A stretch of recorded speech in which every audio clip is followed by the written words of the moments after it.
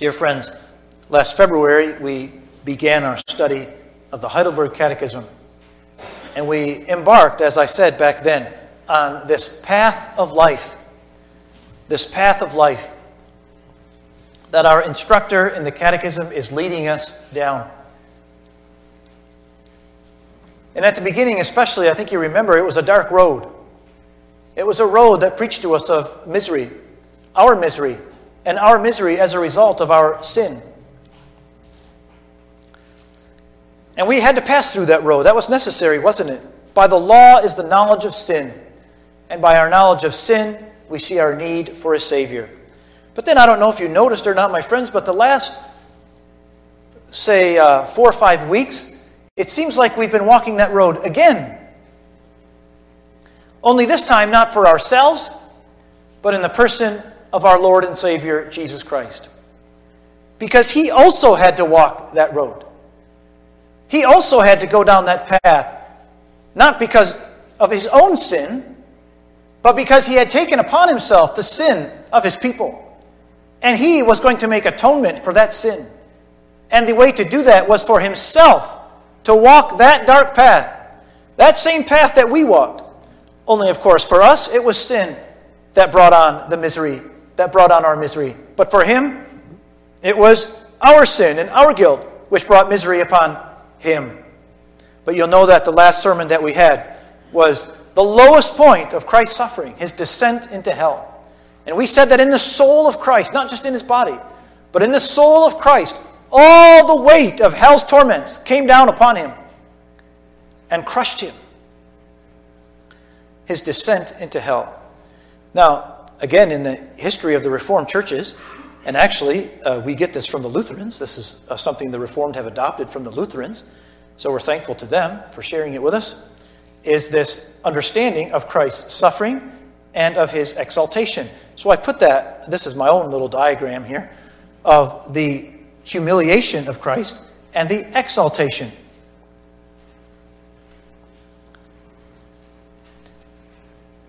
So we have Christ, and this is known as the states of Christ. His two states, His state of humiliation and His state of exaltation. And so in that state of humiliation, He went down into the darkness.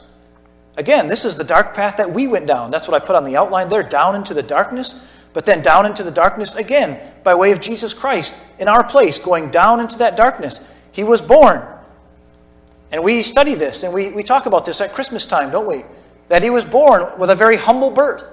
He was born in Bethlehem. He was born in a stable. He was laid in a feeding trough. A very humble birth. And then His life. My friends, think about the life of Christ. Why was it a humble life? Well, because the God-man came under the law. He came under the law. And now that wouldn't normally be a humiliating thing, but remember, my friends, that He came under a broken law. As if He had broken it Himself. He came under the broken covenant of works. Remember that it says in Genesis, in the day that you eat from it, you shall surely die. And Jesus Christ came under that broken covenant of works. He was made under the law, says Paul. And that was a point of humiliation for Jesus. That He came into this covenant, not as a covenant keeper, but as a covenant breaker. And again, never His own sin, but in the substitutionary place of His people who had broken that first covenant. So His life was a humiliating life. And of course, all the other privations and trials that Jesus, He had not a place whereupon to lay His head, it says. But then Jesus' trial before Pilate, what a humbling thing, my friends. That the King of the universe, the Creator of all things, would come before a Roman governor and be sentenced to death. All the mockery that He endured. His crucifixion, we're going another step lower, aren't we? His crucifixion, the most shameful, horrible way to die in the Roman Empire that Roman ingenuity could invent. Crucifixion. And it was so shameful, you know, that no Roman citizen was allowed to be crucified. Again, he didn't just die, right? He was crucified. His death was a crucifixion. And then, as we spoke last time, this was some time ago already, but some time ago we talked about his descent into hell, when in the soul of Christ, all the sufferings and torments of hell were poured out upon him. Well, then we come as low as we come. But this is the suffering of Christ by means of which he made atonement for the sins of his people. All that humiliation that he suffered, not for his own sins, but for ours. But now we begin the exaltation, the state of Christ's exaltation. And by the way, that word state there is used very, very intentionally. By the word state is meant not just his situation in life, not just his condition, but it's talking about his state before God. You might think of your state as a courtroom. If there was a person in this church who had committed a crime and you're on the run from the police, your state before the law is different than a person who had committed no crime. Or let's say that you commit a crime, or you run through a stop sign, right? And you're given a ticket. Your state before the law has now changed, hasn't it? You're guilty. You violated a traffic ordinance. But once you pay the fine, your state changes. Before the law, you are now an innocent, a free citizen, and you go your way, right? So the word state there is chosen very clearly. And Jesus, in his state of humiliation, was in the courtroom of God. He was in a state of guilt. He was not right. And he had to suffer. And he had to endure all the punishment that the wrath of God would pour out upon him. And that's why we talk about Christ's state of humiliation. His state of humiliation by which he made atonement for the sins of his people. And now we come and talk about his exaltation, or the state of his exaltation, because now the law is satisfied. Now the law has nothing to say against Jesus or those who are one with him. The law is satisfied. And so now there can be a state of exaltation where Jesus is going to rise out of the depth of suffering that he experienced. And step by step, he's going to come. So the state of Jesus' exaltation. And it begins with the resurrection. And that's what we hope to consider this evening. Our question from the Heidelberg Catechism is, how does Christ's resurrection benefit us? And the answer given us is threefold. You can circle these: first, a second, and a third. First, by his resurrection, he has overcome death, so that he might make us share in the righteousness he obtained for us by his death. Now you might say, this is Jesus overturning Adam. Adam brought us into a state of death. Under the covenant of works, under our covenant head of Adam, we came into death. But by Jesus' perfect righteousness, we share in that, and we have no more death. We are no longer subject to the penalty of death. That in the first place. Now in the second place, by his power, we too are already raised to a new life. That will be the subject of this evening's sermon. That second one, so I'll say no more about that now. The third one, Christ's resurrection is a sure pledge to us of our blessed resurrection. That's what we considered this morning. The last point this morning, right? That there is one resurrection. Jesus' resurrection and our resurrection are one resurrection. Separated by time, yes. But as surely as the one rose, so surely will the others rise. Again, this is all, we're still in the Apostles' Creed. On that article, the third day he rose again from the dead. So, my friends, this then gives us a picture of the sufferings and of the exaltation of Christ.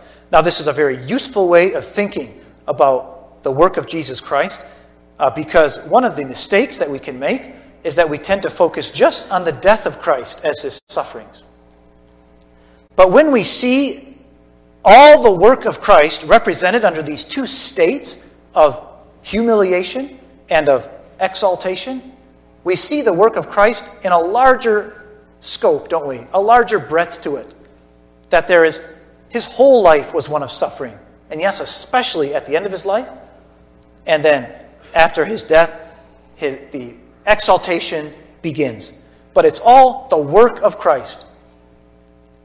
So I think it's a useful teaching tool to see the death of Christ and the humiliation of Christ and the exaltation of Christ in this kind of this way of looking at it, this kind of scheme of looking at what Christ has done for us. Well then, the sermon this evening, I would like to look at these 4 texts that I've put down on the outline here. And this is the point, my friends, which I would like to prove to you this evening. Only one point tonight. Only one point.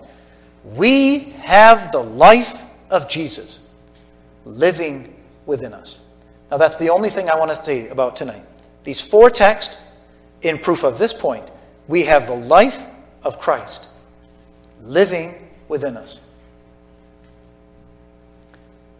Again, the Catechism says, second, by his power, we too are raised to a new life. We too, because God raised Jesus from the dead, but by that resurrection and we join to Jesus, we too are already raised to a new life. So let's look at these texts then. In Romans 6 and verse 4. Turn with me, please, to Romans 6 and verse 4. And let's look at these texts. Now, in Romans 6, verse 4, I want to ask this text a question. For each of these texts, I have a question. By the way, that's a good way to read the Bible. Ask questions of the Bible.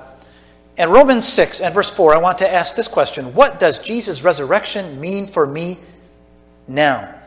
What does Jesus' resurrection mean to me now? So, Romans 6, verse 4.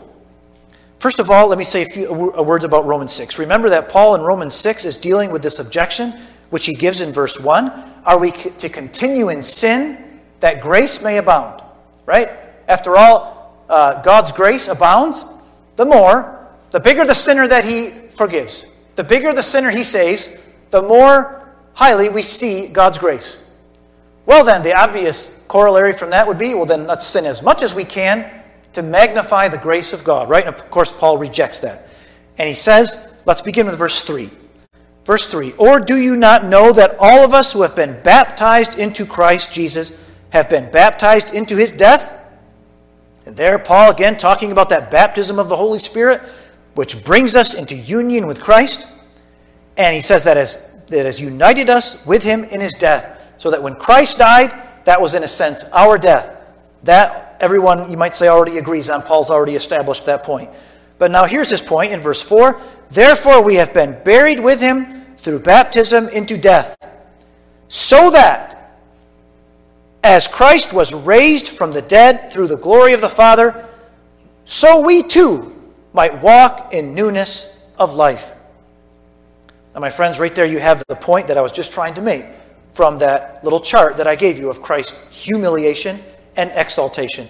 Because Paul is saying that Christ went down these steps of humiliation. He endured all the pains and the sufferings that God had punished him with. We have been buried with him through baptism into death. By the Holy Spirit's baptism, we are joined to Christ, so that his death is our death. But it doesn't stop there, says Paul. It's not just into his death that we're buried. If we are joined to Jesus, then we died with him, yes. But if we are joined to Jesus, then we also will live with him. And just as Jesus died and was buried in the grave, but just as he also came up out of that grave, he rose from the dead. And remember, what happens to Jesus happens to us. When we are joined to him by faith, then we die with him, but then we also rise with him. And so says Paul, so that, and that's the critical there in verse 4, the middle of verse 4, so that as Christ was raised from the dead through the glory of the Father, so we too might walk in newness of life. Verse 5, for if we have become united with him in the likeness of his death, certainly we shall also be in the likeness of his resurrection. Again, don't miss the right side of that chart, says Paul. Yes, we are joined with Christ in his humiliation. But Paul says we are also joined with Christ in his exaltation. And therefore we have the life of Christ within us because we rose with him. We have the resurrection power of God within us as believers, says Paul. And that's, by the way, why it's foolish to talk about sinning as much as you want to magnify the grace of God. Because that very attitude shows that you never really were united with him in the first place. Because if you were united with him, you'd be united with him not just in his death, and praise God we're united to him in his death. That's why we have our sins forgiven. But we're also united with him in his life, by which we're given a new life, and which we live in newness of life, as he says in verse 4, at the very end of verse 4. And Paul actually continues on this in all of Romans 6. He has much more to say about that, but basically that's the subject that he's speaking of in that chapter. So what does Jesus' resurrection mean to me now? It means that I have died with Christ, but I also live with him. And that is not something, my friends, that will take place in the future, as we talked about this morning. That is something that takes place the moment a person believes the gospel and by the Holy Spirit is baptized into Jesus Christ, is joined with Jesus Christ. He becomes one with Christ. And my point then is that is something that means something for us now. That is a present reality in the life of every believer. We have died with him. We have risen with him. And I do not say we have died with him and we will rise with him. No, that's not what Paul says in Romans 6. We have died with him. We have risen with him. That is a present reality in the life of a believer. So, what does Jesus' resurrection mean to me now? It is a present reality. Okay, moving on to Romans 8. What is the life of Jesus within me? What exactly does that mean when we say that the life of Jesus is within me? Remember, that's the point I'm trying to prove this evening. We have the life of Jesus living within us. Let's turn to Romans 8 and try to find an answer then to this question. What exactly do we mean when we say we have the life of Jesus within us? And I'm going to look at verse 11. I'm going to look at verse 11. Actually, let's back up to verse 9 so we can pick up the context here. The answer is in verse 11, but let's start with verse 9, where Paul says, Romans 8 and verse 9, however, you are not in the flesh, but in the Spirit, if indeed the Spirit of God dwells in you. But if anyone does not have the Spirit of Christ, he does not belong to him. If Christ is in you, though the body is dead because of sin, yet the Spirit is alive because of righteousness. And then here's the answer to our question. But if the Spirit of him, that is, of Jesus, but if the Spirit of him who raised Jesus from the dead, the him there is God the Father. But if the Spirit of God the Father, who raised Jesus from the dead, dwells in you, he who raised Christ Jesus from the dead will also give life to your mortal bodies through his Spirit who dwells in you. Now there we have the answer to our question. What is the life of Jesus within me? Very simply put, my friends, it's the Holy Spirit dwelling within us. And verse 11 makes it clear that God raised Jesus from the dead, and that he who raised Jesus Christ from the dead will also give life to your mortal bodies. In other words, what God did to Jesus when he raised him to life, brought him out of the grave, in the same way God is going to do that to his people. Not in the future, but already.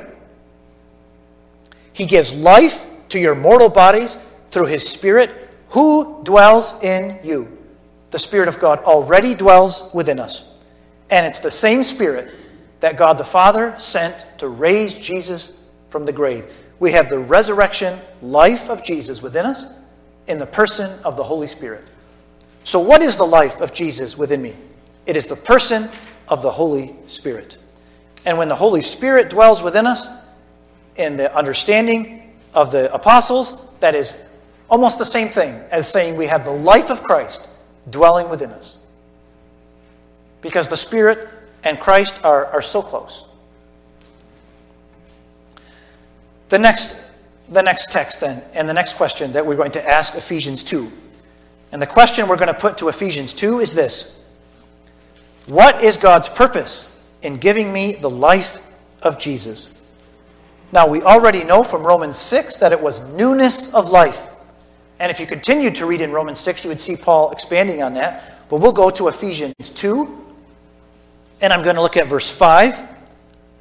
Verse 5, even when we were dead in our transgressions, made us, that is, he made us alive together with Christ. There again, you see that we are made alive together with Christ, because we're so joined to him that when Christ came out of the grave, we came out of the grave. He made us alive together with Christ. By grace you have been saved, and raised us up with him, and seated us with him in the heavenly places in Christ Jesus. How many different times can the Apostle Paul say with him or in Christ or some similar expression? Right? In just a few verses, he said it so many times. In the heavenly places in Christ Jesus, verse 7, so that in the ages to come he might show the surpassing riches of his grace in kindness toward us in Christ Jesus. So that's in the ages to come. That's in the future. But now, verse 8, for by grace you have been saved through faith, and that not of yourselves, it is the gift of God, not as a result of works, so that no one may boast. And then verse 10 is our answer. For we are his workmanship, created in Christ Jesus for good works, which God prepared beforehand so that we would walk in them. So we are his workmanship, dear friends. We are his workmanship, which the work that is referred to there is making us alive. By the grace of God, by the Holy Spirit being poured out upon us, we are made alive. The life of Christ is within us, and the purpose created in Christ Jesus for good works, which God prepared beforehand so that we would walk in them. This is the reason. This is the reason why God has given us the life of Christ, so that we can do good, that we can be a force for good in our life to God's glory. Good works. Good works don't bring us into salvation.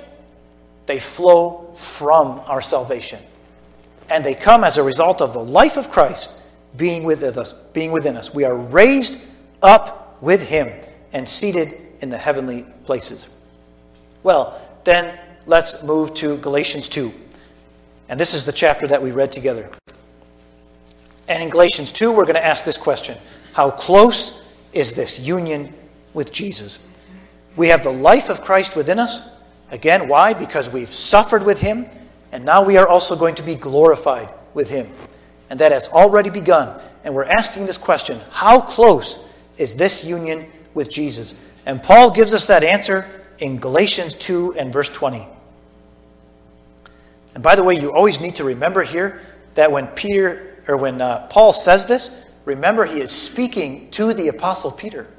Remember, he's rebuking Peter for his inconsistency of behavior. Because Peter withdrew from the Gentiles and from having meals with the Gentiles. Because he was worried about these people who had come from Jerusalem. And the pressure that they put on him, he caved under it.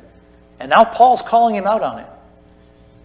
And you can read the rest of what Paul says there. But near the end of Paul's rebuke, he says, verse 20, I have been crucified with Christ. There he's talking about that humiliation. But now here's the answer to our question. How close is that union? And it is no longer I who live, but Christ lives in me. And the life which I now live in the flesh, I live by faith in the Son of God, who loved me and gave himself up for me. Do you hear that, my friends? Paul says that his own life, as it were, has gone away. Verse 20, it is no longer I who live, but Christ lives within me. How close is that union with Jesus Christ? How close is that union between the believer and Jesus Christ? This close, my friends, to the point where Paul will even say, it's no longer I who live, but Christ lives within me. Now, Paul is not a mystic. He's not saying that his identity has been sort of swallowed up in Christ, and now it's actually Christ, that he's now part of the divine. Some mystics have gone to that a crazy extreme to say that we're actually God now. We actually have, we're actually, in some sense, deity. No. Notice that he says, right, he says in the same verse there, the life which I now live in the flesh, right, in this body, it's still me, but still there's this union, says Paul, between Jesus and myself that is so close that it's as if I no longer live, but Christ dwells within me. That's how close this union is. Well, my friends, we come then to my points of application as we think about this grand truth that the life of Christ is living within us. And the Catechism, which said that by his power, we too, that is by God the Father's power, we too are already raised to a new life. Well, the first application point, my friends, I just want to bring back to your mind again what we considered this morning, is that this gives us, it gives every believer a certain hope of a future resurrection. What would happen to the life of Christ within us, my friends? Think about that. What would happen to the life of Christ that dwells in a believer if that believer died, went in the grave, and was never heard from again? Then, to speak almost blasphemously, the life of Christ would be extinguished. You understand me? Then the life of Christ would, like a candle, get weaker and weaker until it finally was extinguished, and it would go out. Who would dare say such a thing this evening, my friends? And that's why the life of Christ within us, so close as Paul's life and Christ's life, and if you're a believer this evening, so close is your life united with that of Christ, that if you didn't rise, then it would be as if Christ died never to rise again. And that cannot ever be. And so again, this is something for your faith to take hold of, my friends. The life of Christ within me guarantees me a future resurrection. But again, we spoke about that this morning. I move then to my second application. This gives us then a challenge. This is definitely an encouraging truth, my friends. That's actually my third point. But there's a challenge here. Christians are by definition then, in other words, it is of the essence of a Christian that he has the life of Christ dwelling within him. It is of the essence of a Christian that he has risen with Christ. Not only has he died with Christ for the forgiveness of his sins, but he has risen with Christ to a newness of life. That means, my friends, and this is the challenge that comes to us, this is the point of self-examination that comes to us this evening, that if we don't have in our life that hunger and thirst for righteousness, if we don't have that holy breathing and desire for holiness in our life, then we cannot call ourselves Christians. You cannot talk about a four-sided triangle, right? It is of the essence of a triangle that it has three sides. Neither can you talk about a Christian who does not have this newness of life. Now, my friends, this is a point of self-examination for you. Not for your neighbor, not for the person sitting on the other side of church, not for the person who may have offended you at some point in time. This is a point of a self-examination for you.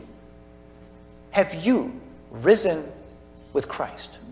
And is there that evidence in your life that I have risen with him? That newness of life, that I've left behind the oldness of life that characterized the life of unbelievers. And again, you can go to Galatians 5, right? You can read about the fruits the fruits of the Spirit, right? And also the works of the works of the devil, the works of our own sin nature, right? You can use that as a measuring stick. But this is something that this text calls us to examine ourselves on this evening. Paul says, examine yourselves to see whether you are in the faith. And I know how this goes, my friends. We begin to examine ourselves, and we never come out well, do we? We never come out well. We always come up short. But my friends, I want to say again what I just said before, and I want you to listen very carefully. I didn't say that if our life hasn't measured up to this measure of holiness, that if we haven't got to this point in our life, whatever that might be, then you must not think of yourself as a Christian. No. I said, and I want to say it again, is there that hunger and thirst for righteousness? Is there that pursuit of it? That's the question I'm asking. That's the question I set before myself this evening, and the question I put for you. Of course we haven't met. Of course we haven't reached that level of holiness that we would like to reach in our life. But the text is pressing and binding upon us this fact, that a change has happened in the life of a Christian. A new nature has been given him. The life of Christ is dwelling within him. The Holy, hear that? The Holy Spirit lives within him. And the Holy Spirit makes a difference in our life, my friends. It makes a difference. An unloving Christian, well, again, you might as well talk about hot ice, right? Or cold fire, or a four-sided triangle. It is a contradiction in terms. It cannot be. Newness of life. And I know after a point of self-examination like that, it's so discouraging, isn't it? It's so discouraging. That's why I rush on to my third point here, because there's encouragement. And here, my friends, I want you to think about also what our catechism has laid before us, that there's power there. Power. Right? The catechism, second, by his power, we too are already raised to a new life. You know, there's a church in Grand Rapids that has the most marvelous name. You know, the churches get all names now, right? It's kind of a thing now. These churches all have to have these very contemporary sounding names. Well, this one is just lovely. It's called Resurrection Life Church. I don't know if there's one in Kalamazoo or not. I haven't seen one, but it is a huge church in Grand Rapids. And I'm not endorsing all the theology of this church now, but I'm saying that name is lovely. And that name, my friends, is such an encouragement for you this evening. Because after that last point, we're left devastated, right? We see so little of that resurrection life within us. We see so little evidence that the Holy Spirit is within us.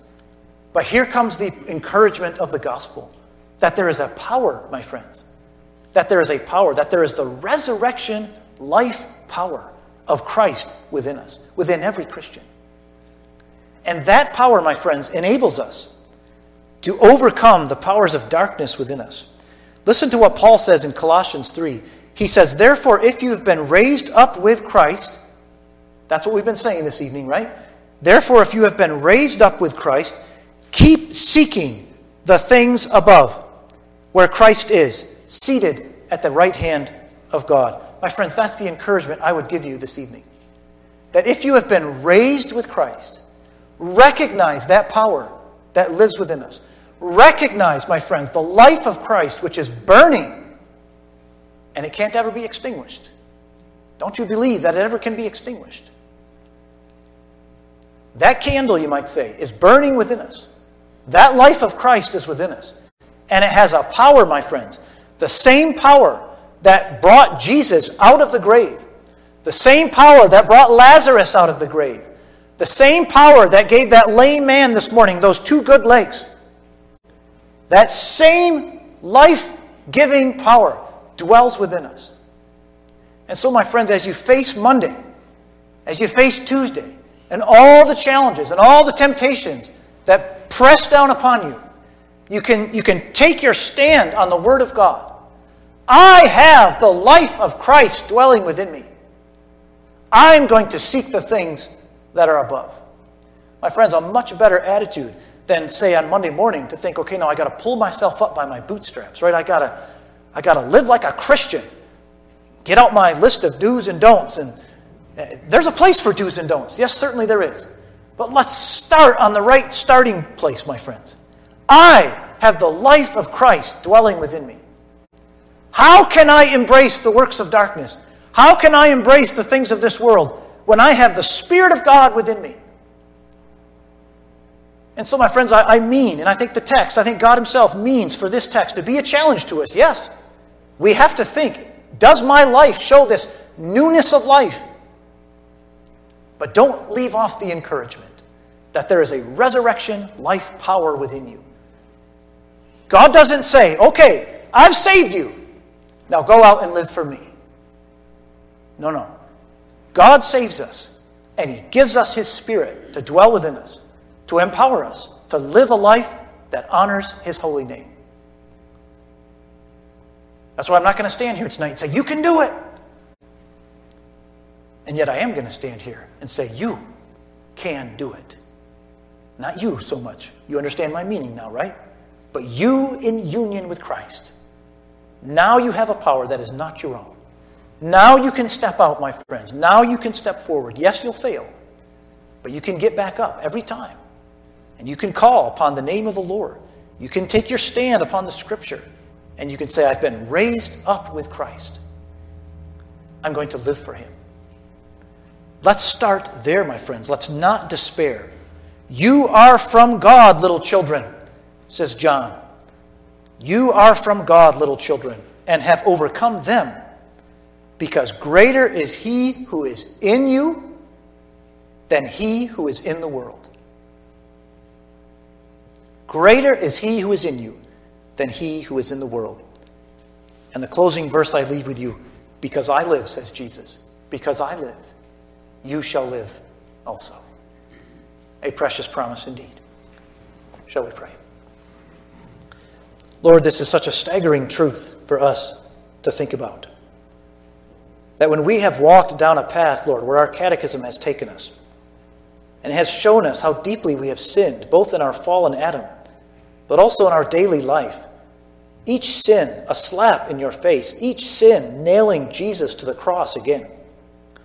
But then to hear, Lord, of what you have done in our place, suffering, but now also rising from the grave with a new life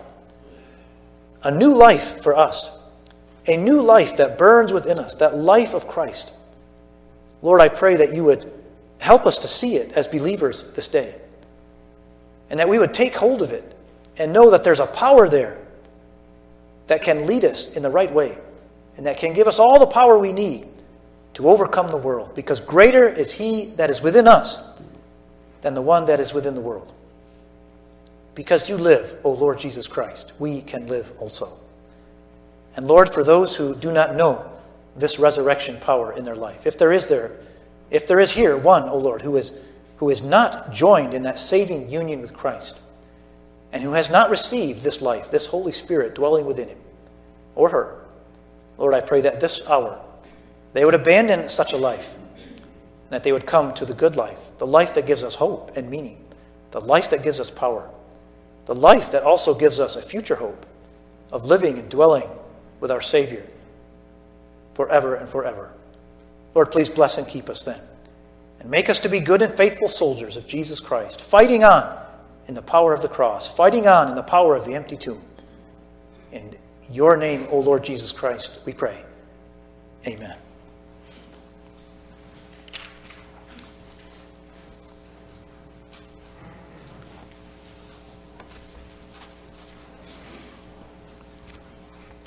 Let's turn now and close our service by singing from number 529 in the red hymnal. We have two verses to sing here. Lord, lead me in thy righteousness. Make thy way plain before my face. For it is thou, Lord only, that makest me dwell in safety. The two verses of 529 in the red hymnal.